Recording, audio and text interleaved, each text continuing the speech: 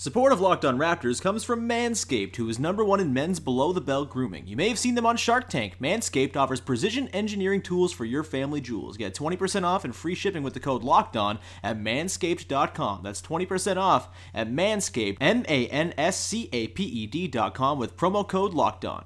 You are Locked On Raptors, part of the Locked On Podcast Network.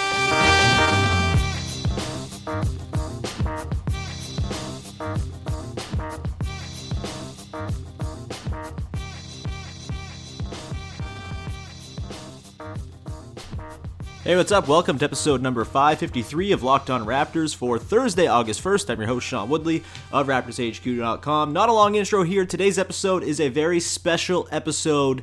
Myself and Katie Heindel, if you remember, a year and a half or so ago, we did a dramatic reading of one of her excellent pieces of NBA fan fiction for theclassical.com. It was about Chuck Hayes. It was a Western. It was awesome. So we decided to do it again because it's the off season, and why the hell not? It's a lot of fun. Without further ado, let's get to it. Please enjoy Duncansteins, or the Modern Basketball Prometheus, as read by myself and Katie Heindel of Raptors Republic and all over the internet. She's awesome. Hope you enjoy the podcast, and we will talk to you next time.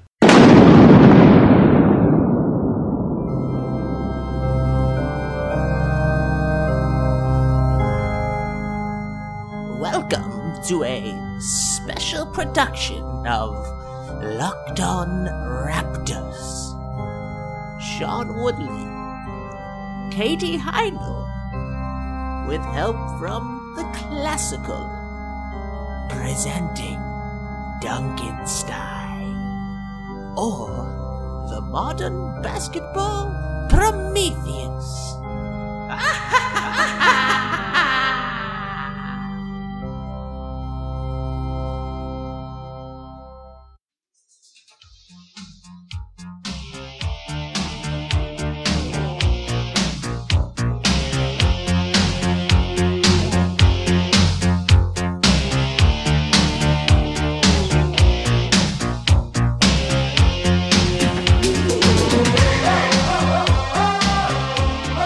Phil Jackson wakes to the song Tarzan Boy. It is the ringtone on his phone. He means to answer it, but, as he does most of the time, he delays because he wants to listen to the song a little longer and then misses the call. Already he longs for the chorus. He rolls over and peers at the screen. Who knew a single word could fill him with such a heady mix of joy and longing? Groin! Jackson practically leaps from the bed and makes his way to the bathroom, where he fiddles with the shower knobs. He wishes that someone else would call him so he could hear the song again. He doesn't know how to play it from the phone himself, and there's something special about how the song visits him the way it does, as a message from the outside world. Humming the song, he pictures in his mind Da Vinci's drawing of the Vitruvian Man. He begins to label body parts, the body parts he already has. The work he's about to embark on is dirty, and a shower seems superfluous. All the same, he stays under the water for 45 minutes. Dressing quickly in a stained pair of coveralls, Jackson stops in the kitchen on the way to the front door to splash some days-old coffee into a Lakers travel mug. Jackson looks around the dining room, every piece of furniture draped in a white sheet. Already James Dolan has come sniffing, inquiring about the place, but Jackson's only interest in the apartment was in the access it afforded to the bowels of the old Osborne building, and the cavernous network of boiler rooms and deep tunnels that led down to the New York City subway, and then lower into the sewers. He had feigned considering various offers for it, but only to delay the sale of the apartment and buy himself more time for his project down below. Today, though, he would tell Dolan to come and sign the papers. When he did, Phil would have something to show him. Jackson had been stealing electricity from the construction sites around Midtown, and it was under the garish cage lighting offered by that stolen power that his creature stirred to life. From somewhere down the labyrinth chain of tunnels, a subway screeched to a halt. Its power diverted up the line, into the long-forgotten sub-basement of the historic Osborne building. Phil Jackson watched, breathless, as the creature began to stir.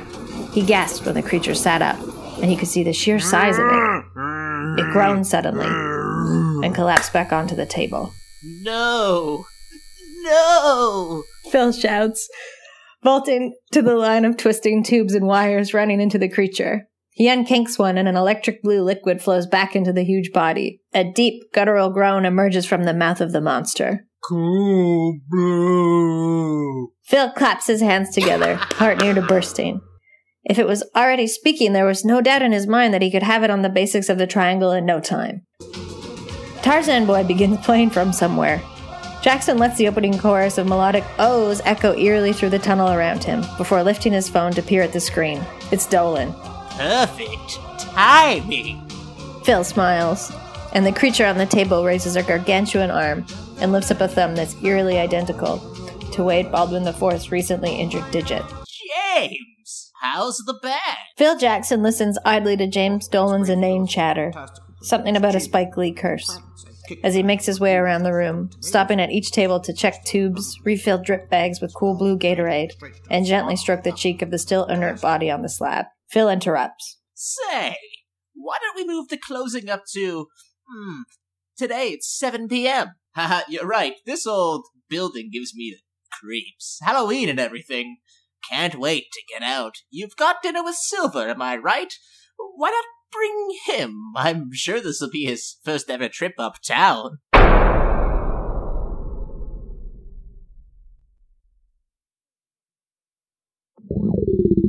NBA Commissioner Adam Silver is hungry. He hadn't wanted to have dinner with James Dolan, didn't really much care for Italian food, and had no interest in going to Phil Jackson's sad apartment. Now he was on the hook for all three. He considers Dolan a lout who has run a perfectly reputable franchise into the ground. But he is his dinner date all the same. The commissioner remembers the breathing exercise Steve Kerr showed him to do and does it. Dolan doesn't notice. He goes on slapping at Phil Jackson's door and fretting about his band's upcoming UK tour, listing off all the things he says they don't have in England. Big coffees, bagels, ice cubes. Can I even kick people out of the O2? Come in, James. Adam? Jackson says as he walks into the library. He knows they will follow. They all settle into identical leather wingbacks that Phil Jackson had arranged in a circle in the center of the room. Please, sit. He motions to Dolan and Silver as they enter. May I, get you anything? Nothing for me. Adam Silver says. Thank you. Jackson offers nothing to Dolan. Ignorant of the slight, he rubs his hands together. Oh, come to daddy. Let's see this lease. Phil Jackson snaps his fingers. Oh, shoot. I, left it in the other room. Excuse me for a minute, fellas. As Jackson rushes from the room, Adam Silver gets a funny feeling in his stomach. He's never known Phil Jackson to rush anywhere, and he's certainly never heard the man use exclamations like, Oh, shoot. Something seems off. His gut tells him not only is he starving, but also that he really, really should be going. As he stands to leave, a huge shadow suddenly fills the rich mahogany doorframe of the study. Phil, I'm going to have to excuse... A guttural groan erupts from the doorway, then laughter. A huge, lumbering shadow lurches into the room, and Adam Silver feels his blood run colder than it has on league-mandated annual trips to Toronto. He's horrified at what he sees, but it's impossible to look away. Oh, no, gentlemen. Jackson says. We're just getting started. From the ground up, Silver recognizes every piece.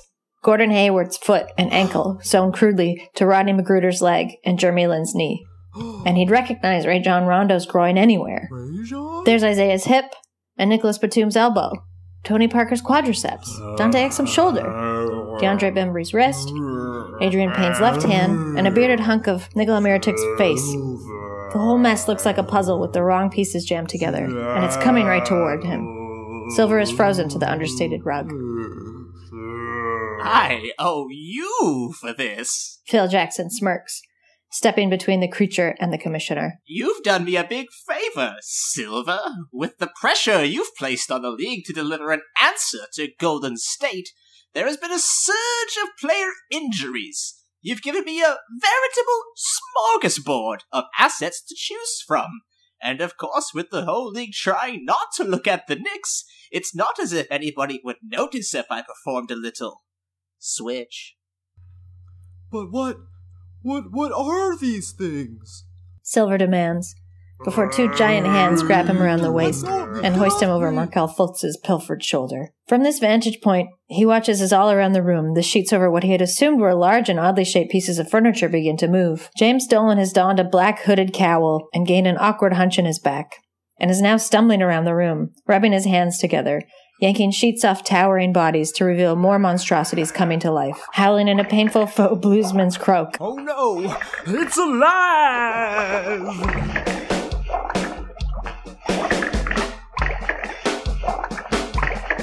Well, I was working in the lab late one night when my eyes beheld an eerie sight, for my monster from his slab began to rise, and suddenly, to my surprise, he was a mash.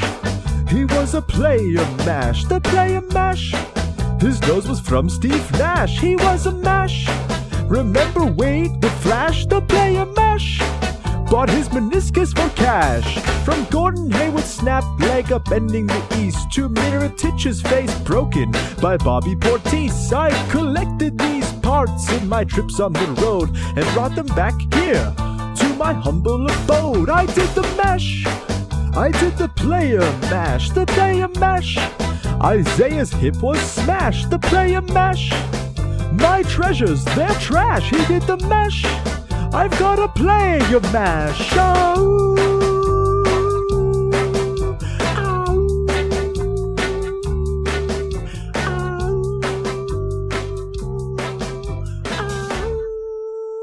Phil Jackson lights a cigar, the thick smoke curling around his jack-o'-lantern grin, his eyes now ablaze.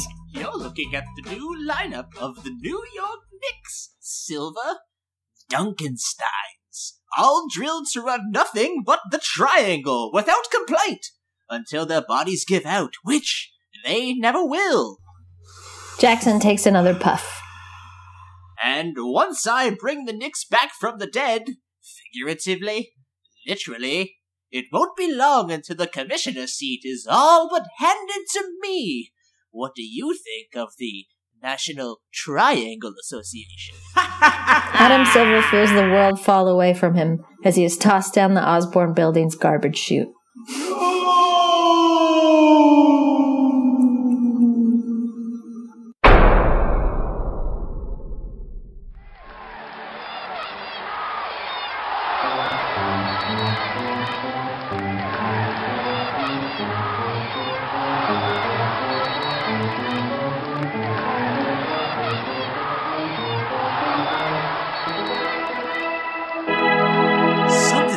About these guys. Andre Drummond thinks. It was one thing that every guy in the Knicks, save for the young Frankie Smokes, Ntilikina, had adopted a black face mask to cover everything above their mouths. But he could have sworn he saw Phil Jackson huddled under a bunch of game towels during warm-up, only to vanish when the lights were dim for tip-off. He saw it in Stan Van's stern but compassionate face on the sideline, too. Something ain't right. It won! The first hack came from the towering Knicks center. He came right up to Andre on the wing and chopped him square in the shoulder, hardly trying to hide it. The whistle was immediate, and Drummond squinted at the eyes showing through the holes in the mask. Poor Zingis? He asked, but the offender lurched away. Andre wasn't worried at the line, not anymore. He squared his shoulders and shut his eyes for a second, then opened and shot. He made both. He did a little air punch.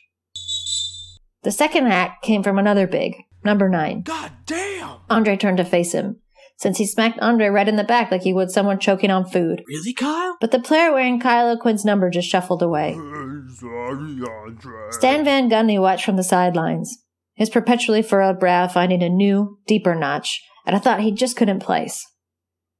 Ever since the game had started, he'd had a weird sense of déjà vu. The way these guys, huge guys, all of them in full spandex bodysuits under their uniforms, were coming at Drummond seemed so familiar. And the way they were forming on the outside, almost in some kind of shape. Oh, shit! He shouted, as recognition lit up his brain like a pinball machine. Shit! Shit! Van Gundy waved his arms at the refs, but they ignored him, numb now to his antics. Hey, I'm over here! Hey! On court, there was another hack, this time to Drummond's neck. He turned fast, ready to confront whoever did it, but recoiled at the face hovering over his own, and the hunks of red hair crudely affixed to the corners of the mask it wore. Andre felt a gentle tug at his jersey and turned to find a concerned Boban. These guys, they really want to hacker you. Marjanovic said. Heck, I don't mind. Drummond grinned. The free throw line doesn't scare me anymore. Bobound smiled. Yeah, no more freak throw. Andre Drummond grinned, rolled his shoulders and felt the tension drain out of them. He made the 2 shots, and the 2 after that.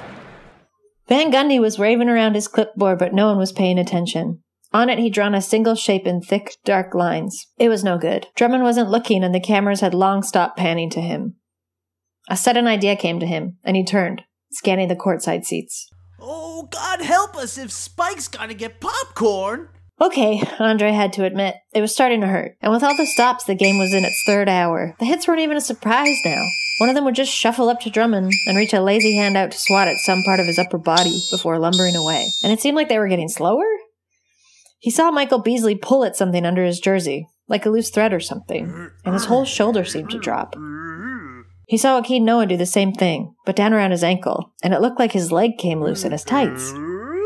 Drummond turned to Reggie Jackson. I know it's Halloween and all, but this shit is weird. Jackson shook his head. Bro, I hate ghosts! At the end of the Knicks bench, a pile of towels began to shake. If anyone on the bench had possessed an independent consciousness, they would have heard it, whispering furiously. The triangle never fails. Across the court, Spike Lee got back from getting popcorn. He never usually paid much attention to the visiting bench, but Stan Van Gundy's mannerisms seemed pointedly more frantic than usual, so he squinted at whatever the Detroit coach was waving in his hand. Holy shit! He said, spilling his popcorn all over the court. Oh, God damn it! Hack-a-Shack! It's a hack-a-shack! Van Gundy screams, hammering his clipboard. Walt Frazier, pausing at the announcer's table, ignores Van Gundy, thinking he was yelling, trick or treat. The syllabic arrangement pretty much the same. Andre Drummond, patient and charitable player as he is, had just about enough. So when the next hack came, he simply turned and swatted the arm away, catching it in a twirling loop until it came loose from Enes Kanter's shoulder and flew onto the Knicks commentator table. Bang! It's an arm! Mike Breen shouted. Then it happened all at once. From underneath the towels, an enraged, purple-faced Phil Jackson rises up, like Poseidon in an ill-fitting suit. Seeing his plan, his perfect, 3-sided plan, falling apart. His players falling apart. His vision goes red, bloodlust taking over. Robert M. Persick would be ashamed. Stan Van Gundy, for the first time in his coaching career, abandons his post at the sideline. He runs onto the court, making for Andre Drummond with everything he has. I'm coming, Andre! Still, he's not very fast, and Phil Jackson is going to get to him first. Ha-ha! Just like the 2009 finals, I've bested you, Stan! Andre turns, smiling at Phil Jackson as he flies towards him like a bat out of hell. Phil, I knew it was you under the towels. I love geometry. You don't think I would have recognized a triangle when I saw one? Phil Jackson howls. He pulls out the hatchet he used to cut the body parts off of every injured player and rushes Drummond. The jumbo popcorn Spike Lee spilled all over the court catches the first of the Duncanstein's crudely sutured feet, and it slips, falls heavily, every stolen body part coming apart and crumbling into a pile on the hardwood. The next Duncanstein trips on the body parts of the first and bursts apart, as do the others, until all that's left of Phil Jackson's attempt at a title are the piecemeal components of a league that long ago left him behind. Andre Drummond watches the pile slowly stop twitching and allows himself a small sigh of relief. As soon as he has, Phil Jackson climbs over and leaps from the precipice, hatchet poised, screaming. You were supposed to be a failure at the line! Drummond realizes he's still holding the ball from a place inside of him. Last season, Andre. Doubt creeps in, but he squelches it with a shake of his head. He sets his shoulders and his intent, nodding to himself. I can shoot free throws now. Sticking out of the body part pile is Wade Baldwin IV's thumb, and it slowly rises up in a universal gesture of affirmation. Drummond bends his knees, closes his eyes, and lets the ball go. From where Stan Van stands watching, he smiles, choking up. So confident! The ball arcs, perfectly, and smacks the hatchet out of Phil Jackson's hand. He lands heavily in a heaving pile of groins. No! My Duncansteins! It's not going well at all! Later that night, Adam Silver and the real roster of the Knicks are found wandering the subway tunnels around Central Park, making their way out of Phil Jackson's basement laboratory. Scared but extremely well hydrated from all the Gatorade they found stashed away down there. Cool blue. James Dolan is found too, but he runs back into the tunnels before anyone can stop him. Not that anyone really tried that hard. Oh no, I forgot my guitar in there. Adam Silver, continuing to affirm the NBA is the most progressive league in sports, passes a law formally condemning the harvesting of injured players' body parts. New uniforms include bodysuits made of high-tech bubble wrap. Though a healthy sense of competition and a desire to topple the Warriors is by no means stifled, players who have their stolen body parts reaffixed report a sort of reverse phantom limb syndrome and feel a greater degree of empathy as a result. But Ron Baker's hair never fully grows back. Andre Drummond, a hero, refuses any reward. The unrelenting confidence he's found in his newly mastered free throws was the only thing persistent enough to unravel a team of Duncan-Steins, and satisfaction enough for him. And Phil Jackson? He's sent to study the greatest, Second greatest? triangle of them all, off the coast of Bermuda. He is never heard from again.